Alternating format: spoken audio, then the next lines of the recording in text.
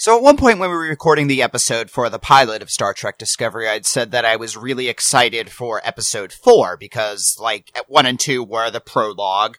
Episode 2 is kind of the real pilot given the, here's our actual situation, here's the bulk of our cast, and 4 was going to be kind of the first real episode. And as the first real episode, I think I liked this episode very much, and I think I feel very comfortable with the tone, finally. I think it's been very coy about it, but this was Star Trek the whole time. It's just, there's a lot of crap around it, which clearing out that crap is, I think, what this show is about. Yeah, absolutely. I'm totally with you. I mean, I will not lie when I say that I cried at a certain point in this episode. Was it? Yes, yeah. It was when the tardigrade was going around the little spore thing and it was suddenly cute. Yeah, yeah. This, and this is the thing about this episode is that I was so worried. I mean, I think I was more worried about the show after last week's episode, Context is for Kings, than I knew when we recorded. I mean, obviously let's talk about this. So we don't usually do this, right? We don't usually sit down almost immediately after watching an episode and discuss it. And really, we don't have a lot of time to think about things. We don't have a lot of time we have no time to rewatch it. Yeah. I mean, you don't rewatch episodes even, but I have seen, every single Star Trek episode multiple times over the course of 20, 25 years, to the point where I am now using dubbed French TNG to help myself get familiar with understanding spoken French more, because I'm trying to learn French, and I think this is probably a good way to do it. I think that works. So I am a pretty crazy Star Trek fan. And over the past week, I watched Context is for King probably 2 more times over the past week, and I was a little concerned. I think that, the end of Context is for Kings, when Lorca is in his chamber of horrors, and you've got that very sort of serialized television moment of what is the mystery here, the mystery den of horrors, what is going on with this, and within the first 5-10 minutes cold open. of. Right. In the cold open of this episode, which incidentally may be one of the longest cold opens in Star Trek history, I clocked it at like 7.5, 8 minutes. I think there's a couple DS9 ones that are longer, but for the most part, it's up there. And I will look on Memory Alpha in about an hour to see if anybody has updated it. But you get to that point in the episode when Lorca is showing Burnham around his chamber of horrors and saying, "Here is my chamber of horrors.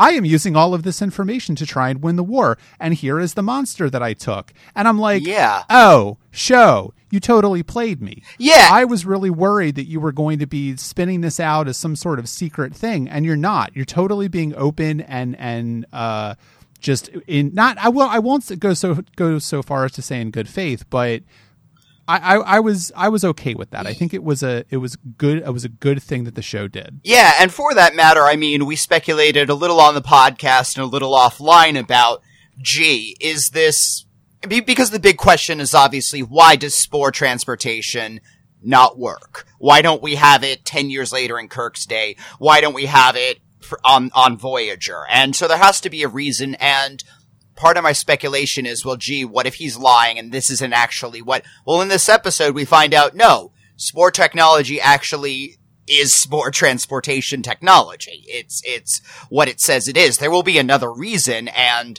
I think this episode is suggesting certain reasons why this might not be, but it's not he wasn't playing Burnham in that, he wasn't lying about what its purpose was. And I appreciate that very much. What I am thinking one of the major themes of the series is going to be that, I was reading somebody saying that so much television is about, so much post 9/11 television is about, we have to make the hard decisions in order to keep safe. Even DS9 went into a lot of that. Stuff like in The Pale Moonlight, pretty much says that, yes, during a time of war, we have to get as Kira once says, everybody has to get a little dirty. And, you have to make these difficult decisions. You have to make moral choices that don't have an easy answer. And what I would really love to see a show do is saying, well, nuke the bastards is the easiest decision of all, right? If Donald fucking Trump can come up with that, if a Trump voter can come up with that, then that must not be a very sophisticated answer, right? That must be just so knee-jerk and animalistic. And the hard decision is really the one that is diplomacy, that is peace. And in this episode, we are, I think, seeing the beginnings of that, you know, this is a federation that's going through one of its first real major challenges, something that is an existential threat to itself, and it is reacting to that by, okay, we're going to weaponize everything. And I think in the character of Burnham is going to be the conscience of the show, which is saying, wait, no, we're the Federation. We actually can't do this. We need to be better than this. And so if the Federation we were talking a lot about how, you know, I mean, the big question about, I guess, every new Star Trek show is, you know, back to the Next Generation is this Star Trek? And again, I think there is a lot in the Federation right now at this point in time that is not the best that it can be, but I think this is a show which does recognize that the Federation is better than this. And the show is about how it's going to get to that point. Yeah, because I think that everyone that was I agree with all of that, and I think that everyone that was worried about whether or not this was going to be a Star Trek show, and what I mean by that is, you know, engaging with the world in good faith and a spirit of optimism and respecting life and all of those things, right? And, you know, I think that if nothing else, The Butcher's Knife Cares Not for the Lamb's Cry answers that question.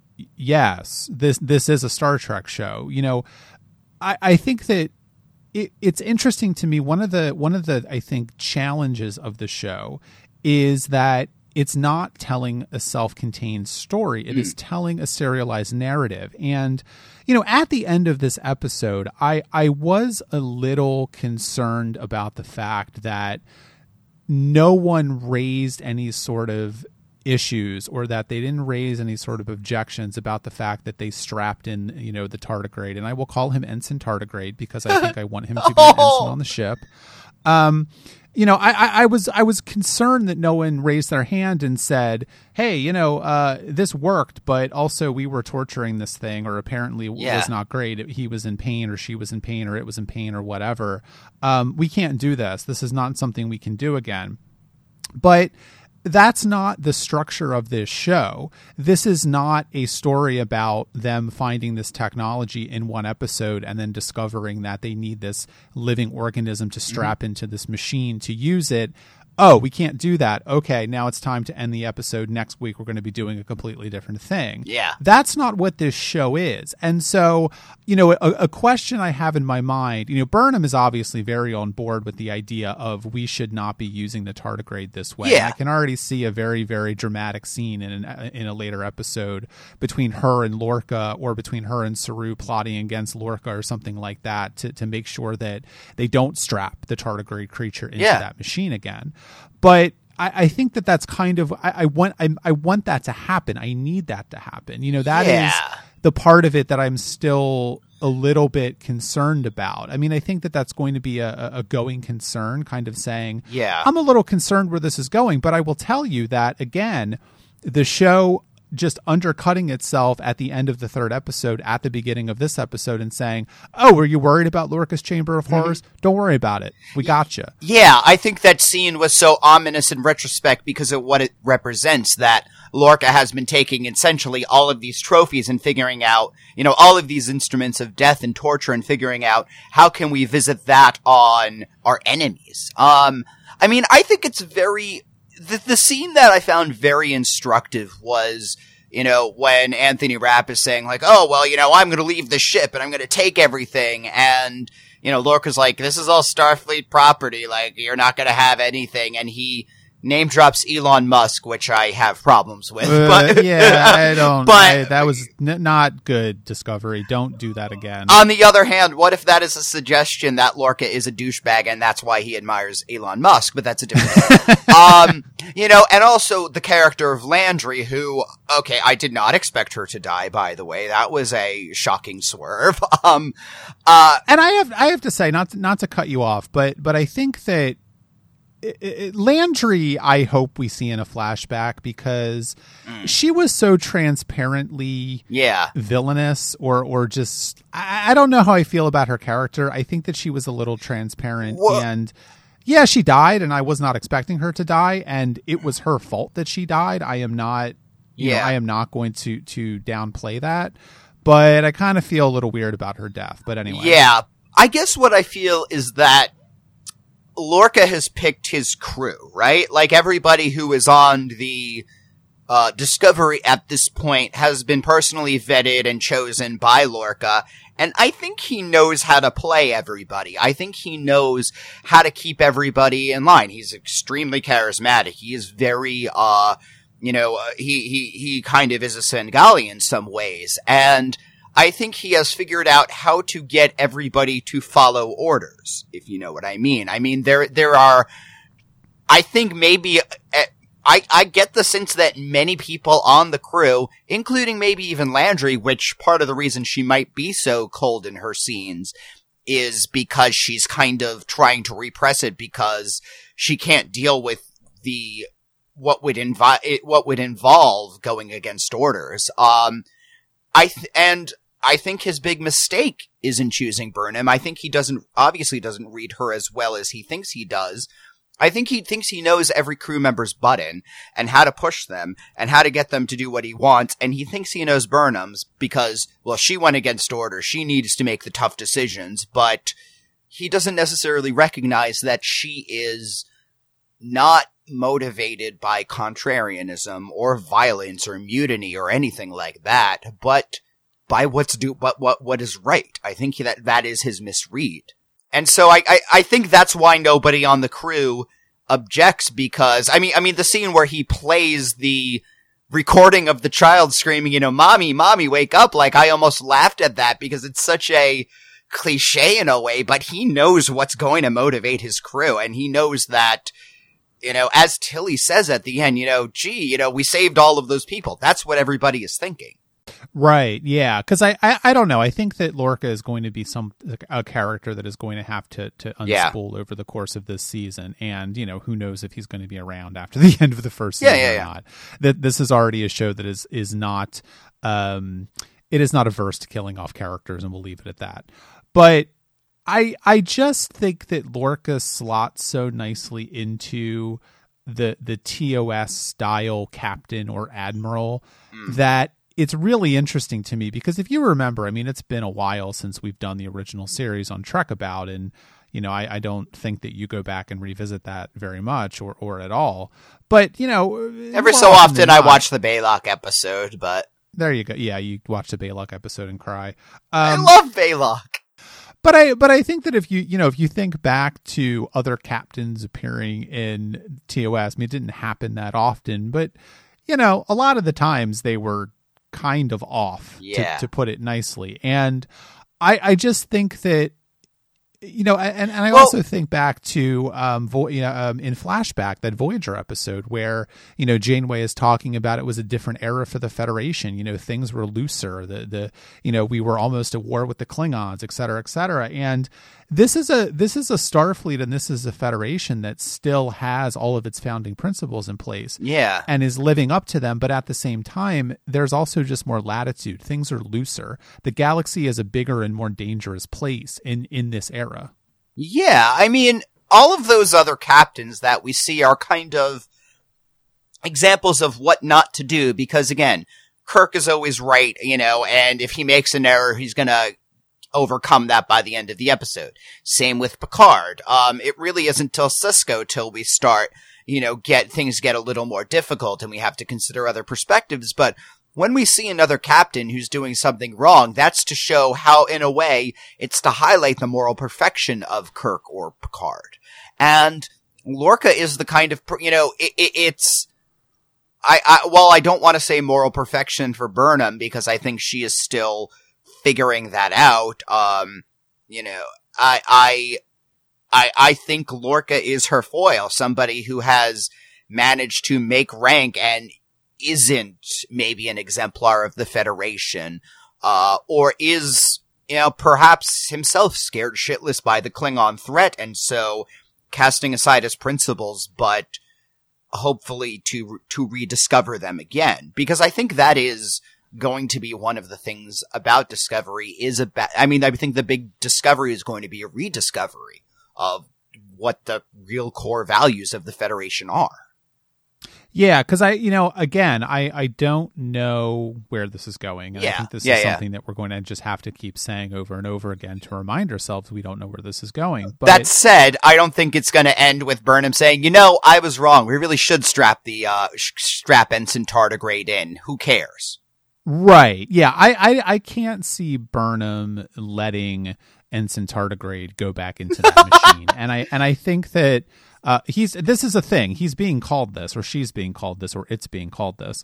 But I think that the core of this episode that made me so happy, there's other things to talk about. We'll get to the Klingons and et cetera.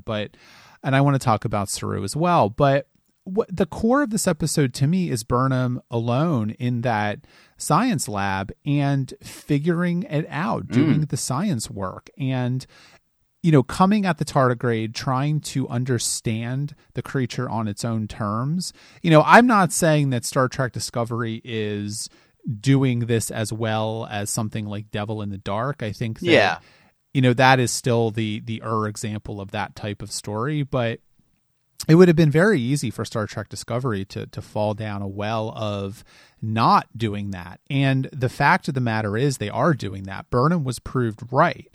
Landry was proved wrong. Landry decided unilaterally that Burnham was taking her time and doing things that were not necessary, and let's just cut the thing open and find out what makes it tick. And on the one hand, that's a different character for Star Trek, to say that charitably. But on the other hand, we don't know a lot about Landry. We don't know a lot about the stress she's under. And again, she was proven wrong. She was killed by her own, pig-headedness and her own hubris. So, we don't know what Lorca said to Landry, frankly. Lorca could have been like, listen, she mutinied once. Like, she is wasting time. She is not doing the job. She is undermining this experiment. I told her, you need to figure out what it's, the chemical composition of its claws. And, you need to figure out how to replicate that. And, what is its skin made of? And she's doing all this stuff that's not that. You need to keep her on track because she's ignoring the assignment, basically, in order to cause, harm to it. We need this stuff, and she's fucking around. Yeah, exactly. And I think that there is an element there as well, which is that, you're right. Like, we don't know what Lorca said to Landry. And Lorca seems to me like to be the type of captain that is pushing his crew members very, very hard. Yeah. And some of them are going to snap under the pressure. Not all of them are going to be able to handle this. And Landry apparently did not handle it well. Yeah. I don't think that that's incidental. I think that that's going to be an important thing that the show puts forward, because Burnham is very cool under pressure.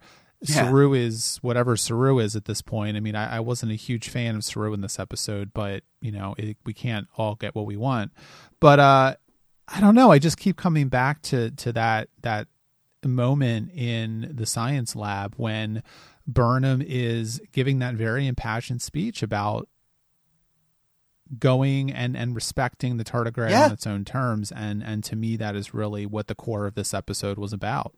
Yeah, like I said, the note I literally wrote was, oh fuck, this was Star Trek the whole time. We just didn't know it yet. And it's only episode 4, so that's a good sign. So let's move away from Discovery for a minute and let's deal with some of the Klingon stuff that's going on. Okay, so I just want to say, I don't care about this plot. Yeah, I don't really either. I'm waiting for it to become interesting, but I keep waiting for them to do something different with the Klingons, and aside from a throwaway line that they ate Captain Georgiou. Yes, okay, was it. Is that a thing? I guess. I don't know.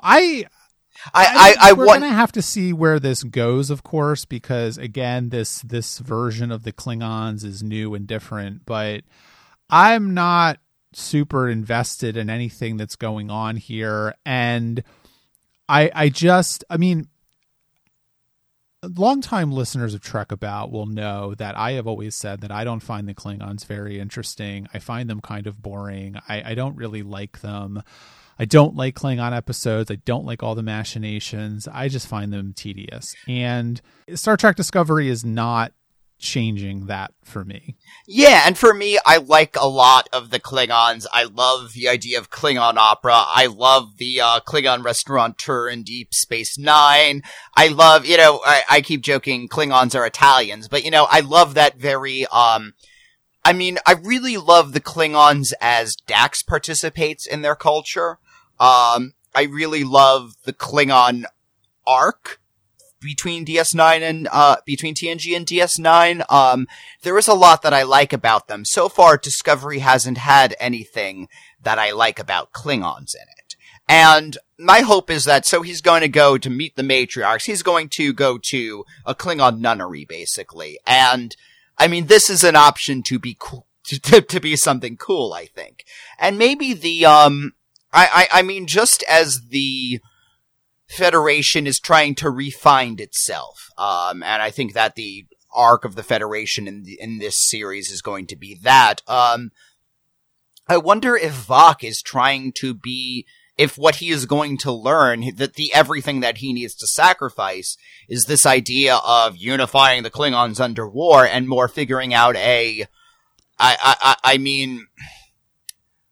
what if Vok is the one who ends up, getting the very ritualized, fun, passionate Klingonness that I love about Klingons? What if that's he's gonna discover with the matriarchs? I feel like it could be cool. I'm hoping it's cool, but I don't know. Maybe? I don't know. Yeah. I just keep coming back to why this storyline. And, the sort of founding principle of Star Trek Discovery when Brian Fuller came up with the idea for the show was that there was something mentioned in the original series that we never saw that he wanted to get into. And I guess I still don't really know what that is. Yeah. And I know Brian Fuller likes Klingons. And to me, this is just my read on it, of course, but the Klingon stuff in this series seems to me to be a relic of an interest of Brian Fuller's that the remaining creative staff is not super interested in. And I think all of their protestations, you haven't really been reading a lot about this, but, they've been saying like the Klingon war arc is only going to be in the first season and then the Klingons are going to go away or something. At least this initial storyline is going to be ended after the first season. I don't know. That just seems like them hedging their bets and saying, okay, well, we kind of are not in love with this either, but this is what we got when we took the show over. Just we're going to deal with this and then we're going to go make our own Star Trek show. I don't know. Maybe that's not a fair reading of what they're saying, but I'm just not super interested in anything that the show is doing with the Klingons. It's making them, I will say, to the show's credit, it is making the Klingons out to be extremely alien. The Klingons feel very menacing and alien in a way that I don't think the Klingons have frankly ever felt before. The Klingons in the original series were fine, but TOS was not necessarily what I would consider to be like a shining example of the best that drama has ever produced or anything like that. And Klingons in the TNG era were kind of cartoonish, and I didn't really take them seriously. They were friendly in kind of a way, because we have a Klingon on the bridge as one of our main characters who, the series likes Worf more than we like Worf, but we like Worf, and we meet a lot of good Klingons again, and, the DS9 Klingon work, Klingons become very familiar over the course of TNG and DS9, I would say. In the same way that Vulcans are very familiar, and even Romulans are very familiar, but, and here's where I feel both ways about it, because on the one hand, yes, there is a lot Klingon about it, but on the other hand, if you take out the name Klingons and you put in another species name and, you take out Batleths, put a different weapon, do a couple of cosmetic changes, would you have any difference? And I don't think the answer is I think the answer might be no, which is kind of a problem. Again, these aren't the Klingons we know and love, but what's the point of making them Klingons in that case? Why can't they just be another species that the Federation is at war with? Yeah, I honestly don't know. And I think that's going to be the thing that we're just going to have to wait and see on. Mm-hmm. You know, I am not sold on the Klingon stuff. And, you know, I am not someone who is really head up about all of the sort of changes that the show is doing. Yeah. I think that a lot of what the visual style and stuff, part of it is just updating it for the 21st century, frankly.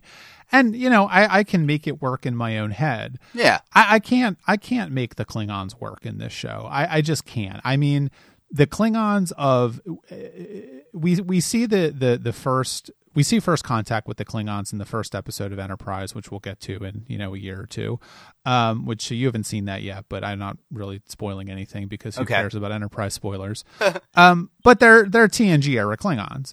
And then you go to the TOS Klingons, which were very different.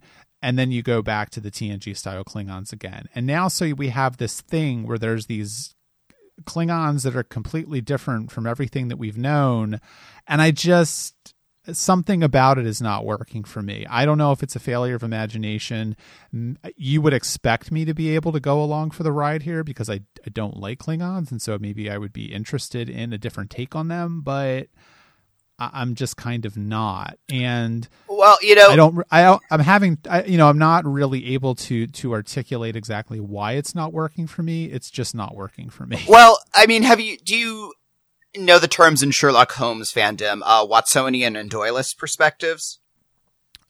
No. Okay, so all the Sherlock Holmes stories are written from the perspective of Dr. Watson, and within the world of the stories, they are stuff that Dr. Watson has published about this. And like, all over the, all over the book, Sherlock Holmes is complaining to Watson, oh, you wrote that terribly, you know, that wasn't what really happened, kind of stuff like this. So, a Doyleist perspective is that a man named Sir Arthur Conan Doyle wrote the Sherlock Holmes stories, published them, you know, that's it. The Watsonian perspective is, you know, we're going to pretend that there was an actual fellow named Sherlock Holmes and Dr. Watson and that he published this. And so any errors are made from Dr. Watson's perspective in a way. So in other words, a Doyleist view of the Klingons saying, is saying that in the original series era, this was what makeup standards were. When TNG happened, there were different makeup standards, you know, prosthetics were better and they redesigned this.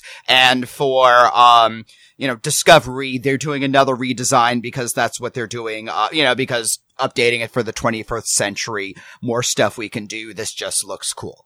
A Watsonian perspective would find reasons for all of this and say, well, why do one of the big things that I know within the Star Trek fandom is trying to find reasons for why the Klingon look changed between the original series and the TNG era. I think there is something about a virus or something like that. So in other words, I mean, I think the Watsonian perspective can be fun, but is ultimately kind of stupid. And I'm really worried that the changes in the Klingons are going to have a reason for them, and they're trying to square these circles that don't necessarily need to be squared. Yeah, I mean, I guess if you take the Klingons as a sort of broad church, for one of a better term, and just say, I don't know, it's a huge empire. There's many different types of Klingons out there. There's 24 great houses. They all have their own things going on. They all have their own ships. They all wear their own different costumes, and some of them shave their head and some of them don't, and whatever. I mean, who cares, right? Like, I don't necessarily, the thing is, like, I don't have a problem with the way the Klingons look. I think the way the Klingons look, it's fine. They're recognizable as Klingons to me. Some more than others, but you know, they're allowed to look different. I don't have a problem with that. I guess to me, it's just like, at this point in the show, in the 4th episode of this show, can I look at the Klingons and can I see a a consistency or even a believability in the portrayal of the Klingons as a species, their kind of beliefs and their customs and these kind of things. Yeah, and you put TNG makeup on all of these characters and have TNG era designs, but they're reading the same exact lines and doing the same exact things. Does that? I don't know. Yeah, I don't know that would work. Yeah, I'm not. I don't. And I think that might be a problem. I don't know. I mean, we'll just have to wait and see. I hate to keep saying that. Yeah. But, again, given what they're doing with Ensign Tardigrade, I feel like the show has earned a modicum of trust in me on the Klingons, though. I think so, and I do think that the show obviously has an idea about where Voq is going and where that storyline is going and where T'Rell is going and all of these kind of things. So, okay, I'm just going to say let's go with where it goes, and we'll see what happens. If the Starfleet story of Burnham's story and the Tardigrade and all of those characters in this episode really sort of the meat of the episode, and the Klingon stuff was just sort of the serialized television table setting and sort of shuffling around that happens from time to time. Okay. Yeah, it seems more like, I mean, there is a version of the show where the Klingons are just kind of in the background and, every so often they pop up, but they don't really have a plot in that way. It doesn't really matter. All that matters from the Federation's perspective is we are at war with them. But there are certain lines here and there that, do make me prick up my ears. This one, so the lady Klingon who's his second, what is her name? T'Rell, I believe. T'Rell. She's talking about at the beginning they have to get some MacGuffin in order, warp drive MacGuffin in order to, make their ship go again. And he's saying, well, I would never get a Federation. I would never get the ship that destroyed, destroyed, Tuvok. What is his name? T'Kuvma. I would never use the ship that destroyed T'Kuvma. And she's saying, what good is purity if it leads to your death? And she's talking about, how she had to build a bridge between these two houses that she was, split between. And I don't know. Those are interesting ideas to me, given that they are, in a way, fairly Federation ideas. They're certainly very progressive for what the Klingons have had. And so we don't know what her end game is. She is trying to play all sides, and, in a way, she slightly reminds me of Seska in that way, but, then again, we know in 10 years the Klingon Empire has become some sort of like Stalinistic fascist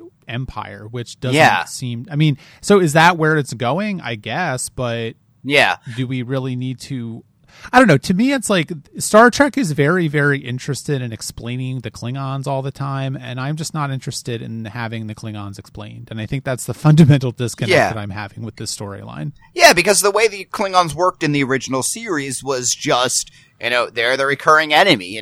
When we want to have an enemy that, we think is particularly badass, so we use one that we've seen before, and the Klingons They were in the original series 3 times. Is it really that little? How many times? 3 times. How many times were the Romulans in the original series, incidentally? Once. No, once. Once? Twice. Twice, because I knew it was There was that third season episode where Spock fall in love with the Romulan lady commander. Yeah. Okay. So it's just whoever wrote the second Klingon episode happened to really like the first episode and wanted to see more of that, and that was that. And, the Klingons don't really become interesting to me until Star Trek VI, frankly. And I think that the Klingons are more interesting as an empire in decline and decadence than they are as one in power. And, is Vuk going to become the new, is he going to become the Klingon Hitler and that's how they're going to become the strong empire? Is Kal going to become that? And, Vok is going to be trying to, but again, ultimately whatever happens to this incarnation of the Klingon Empire, it's going to go into decadence and decline by the time of the next generation. Yeah. Well, we're just going to have to wait and see where it goes, I guess.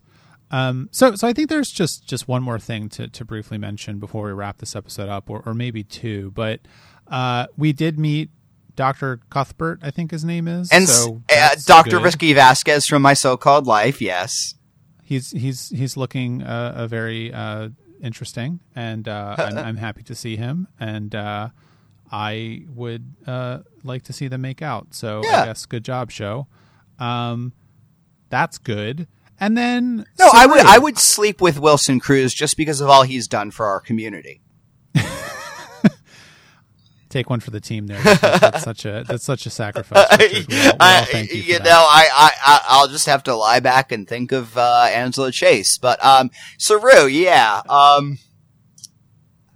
I think that he doesn't really have much to do in this episode. I think that he's kind of realizing exactly how much Lorca does not respect him, and Burnham also does use him in this episode. And I think that Saru is, I don't know, Saru seems like he's going to have a moment of reckoning. I don't know what that moment of reckoning is going to be for him, but he's not a happy camper in this episode. I mean, Burnham's using of him is relatively mild compared to, for example, how Lorca is using everybody else.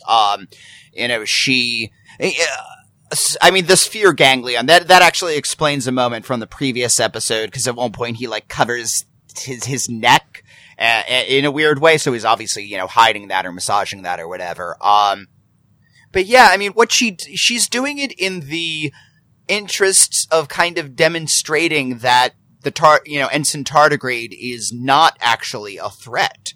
And again, if it's a little, she should have asked him first, but at the same time,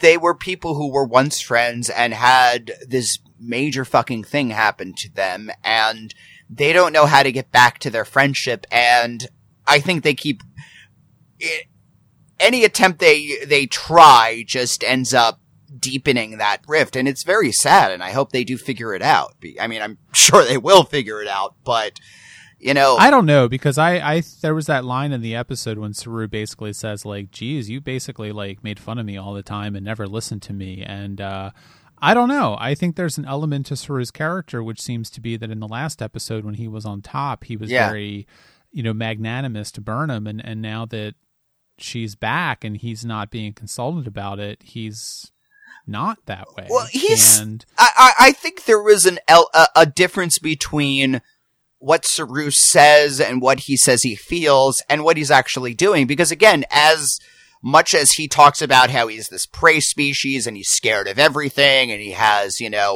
number one, a lot of Burnham's undermining is probably saying no, this isn't really, or yes, just because it's a threat doesn't mean that we can't do this. And I'm sure he would in his more sensitive moments consider that to be undermining him. Again, he's the person who's saying, the odds are against us, we're all gonna die, and Burnham saying, well, we gotta do this, we gotta figure it out. Also, we do see moments of courage in him. He does get his cool. He's a first officer on the bridge of the starship. He's not losing his shit every 5 minutes, as I think he says he does. And so, I think Saru is somebody who, in quieter moments, is very in his head and very, very anxious, but when something is actually necessary, he can do it, and I think he needs to kind of resolve that. Yeah, I think that's a good way to put it, and I think that we're just going to have, again, I hate to keep saying this, but we're just going to have to see where it goes. But it's funny to say that, but, you in some ways, again, we're on an even footing for the first time in this entire podcast. I think on both this and tuning in, because any time that there has, we haven't done any shows that I've seen that you haven't seen yet. And, this moment of I'm not really sure where this is going has been some of the joys of stuff like DS9 for me, especially. And even that wasn't quite as planned as this season is. I mean, my understanding is that this season was written, or at least, plotted out, outlined as one piece. It's not like they did episode by episode. And DS9, the most you can say is, well, they had a several episode arc that they'd planned out, and they kind of figured it was going here, and maybe they had these ideas, but, that was about it. I don't know. It's an interesting narrative pleasure that I find the different styles of narrative very, very interesting in this franchise. Yeah. And I think that, the last thing I'll say about that is that, one of the things that I've realized over the I guess 5.5 years now that I've become an accidental television critic is that, I really care more about character than plot. Oh yeah. And for me, a show is plot's fine, and plot is what keeps you engaged sometimes. But Star Trek Discovery to me is really going to fall down to, do I like these people? Do I like spending time with them? And is this show going to have the staying power that, for example, The Next Generation or Deep Space Nine have with me? The answer is really going to depend on how the characters shake out and not necessarily how the plot shakes out. So, for me, it's like, yes, I don't know where this is going. That's kind of interesting. But to be honest with you, do I care that much?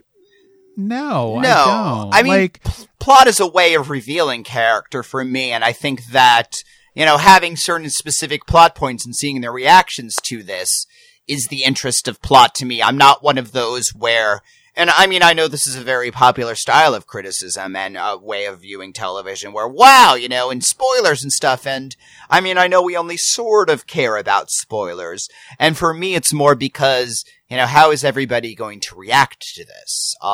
If Burnham is any indication, most of the people on the Discovery have reacted to this Klingon war very poorly. They have not figured out a higher purpose from this, and I think Lorca's entire purpose is, we've got to win the war. And everybody else is kind of, well, we've got to do what Lorca says. And, the Anthony Rapp character, his purpose was at some point just the pure joy of scientific discovery. And, this has fucked that up for him.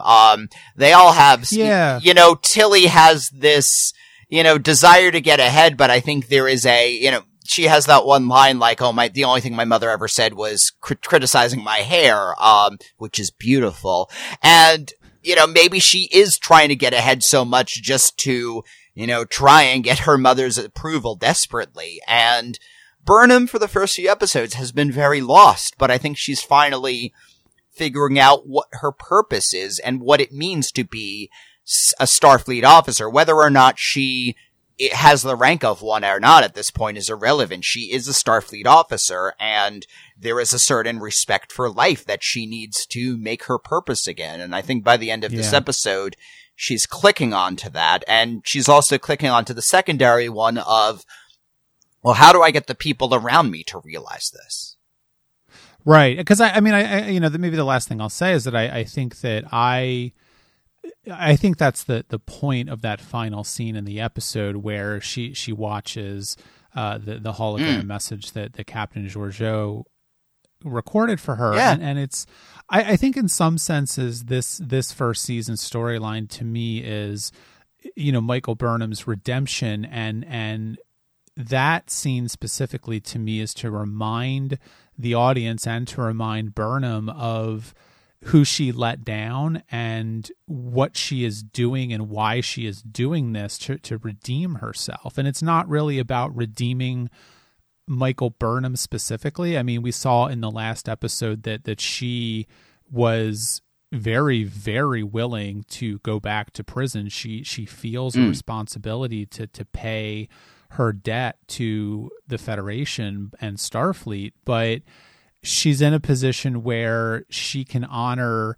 the respect and love and admiration that Captain Georgiou put in her for those 7 years by helping the Discovery. And I think that's, where she's at this point. And I think it's a good place for her character to be. Yeah, that will and testament was intended from Georgiou's part to be listened to in a universe where 40 years from now, Georgiou died of old age, and Burnham in her captaincy, maybe is, getting an existential crisis and sees this and reminds herself, and she has these people under her care.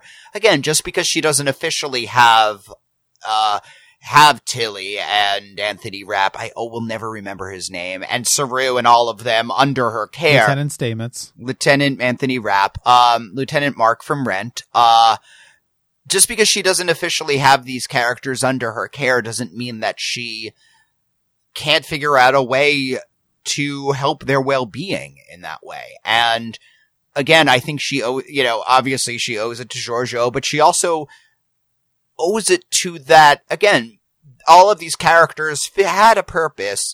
The war came and fucked that all up, and that doesn't mean that life stops and that your original goals need to stop. Again, it's easy to say that the hard choices were going to kill them all, That's not the hard choice. The hard choice is to stay who you are. Yeah.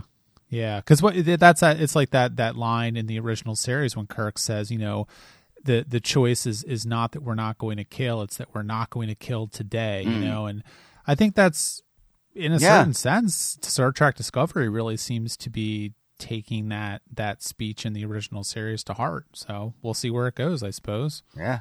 What if that was the line that Brian Fuller had meant this series to be about? Only he knows, and I think that we'll never know at this point because he's no longer working on the show, but it is what it is, I suppose. Well, if you have any thoughts on The Butcher's Knife Cares Not for the Lamb's Cry, please go to truckaboutshow.com and leave a comment on the post for this episode of the podcast. We have been getting quite a few comments, more than normal, for our Star Trek Discovery coverage, which I don't think is really any accident or surprise, but we love it. I love it. We love it, and there's some good comments over there, some good speculation, some good good responses to the podcast and to the show. So please do go over to truckaboutshow.com and check that out.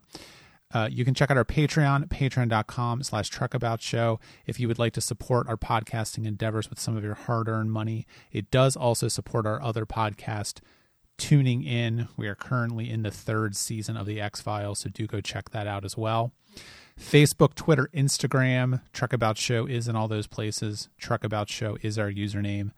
And as always, please leave us a Apple Podcast review for Truck About. We have a new review, Richard.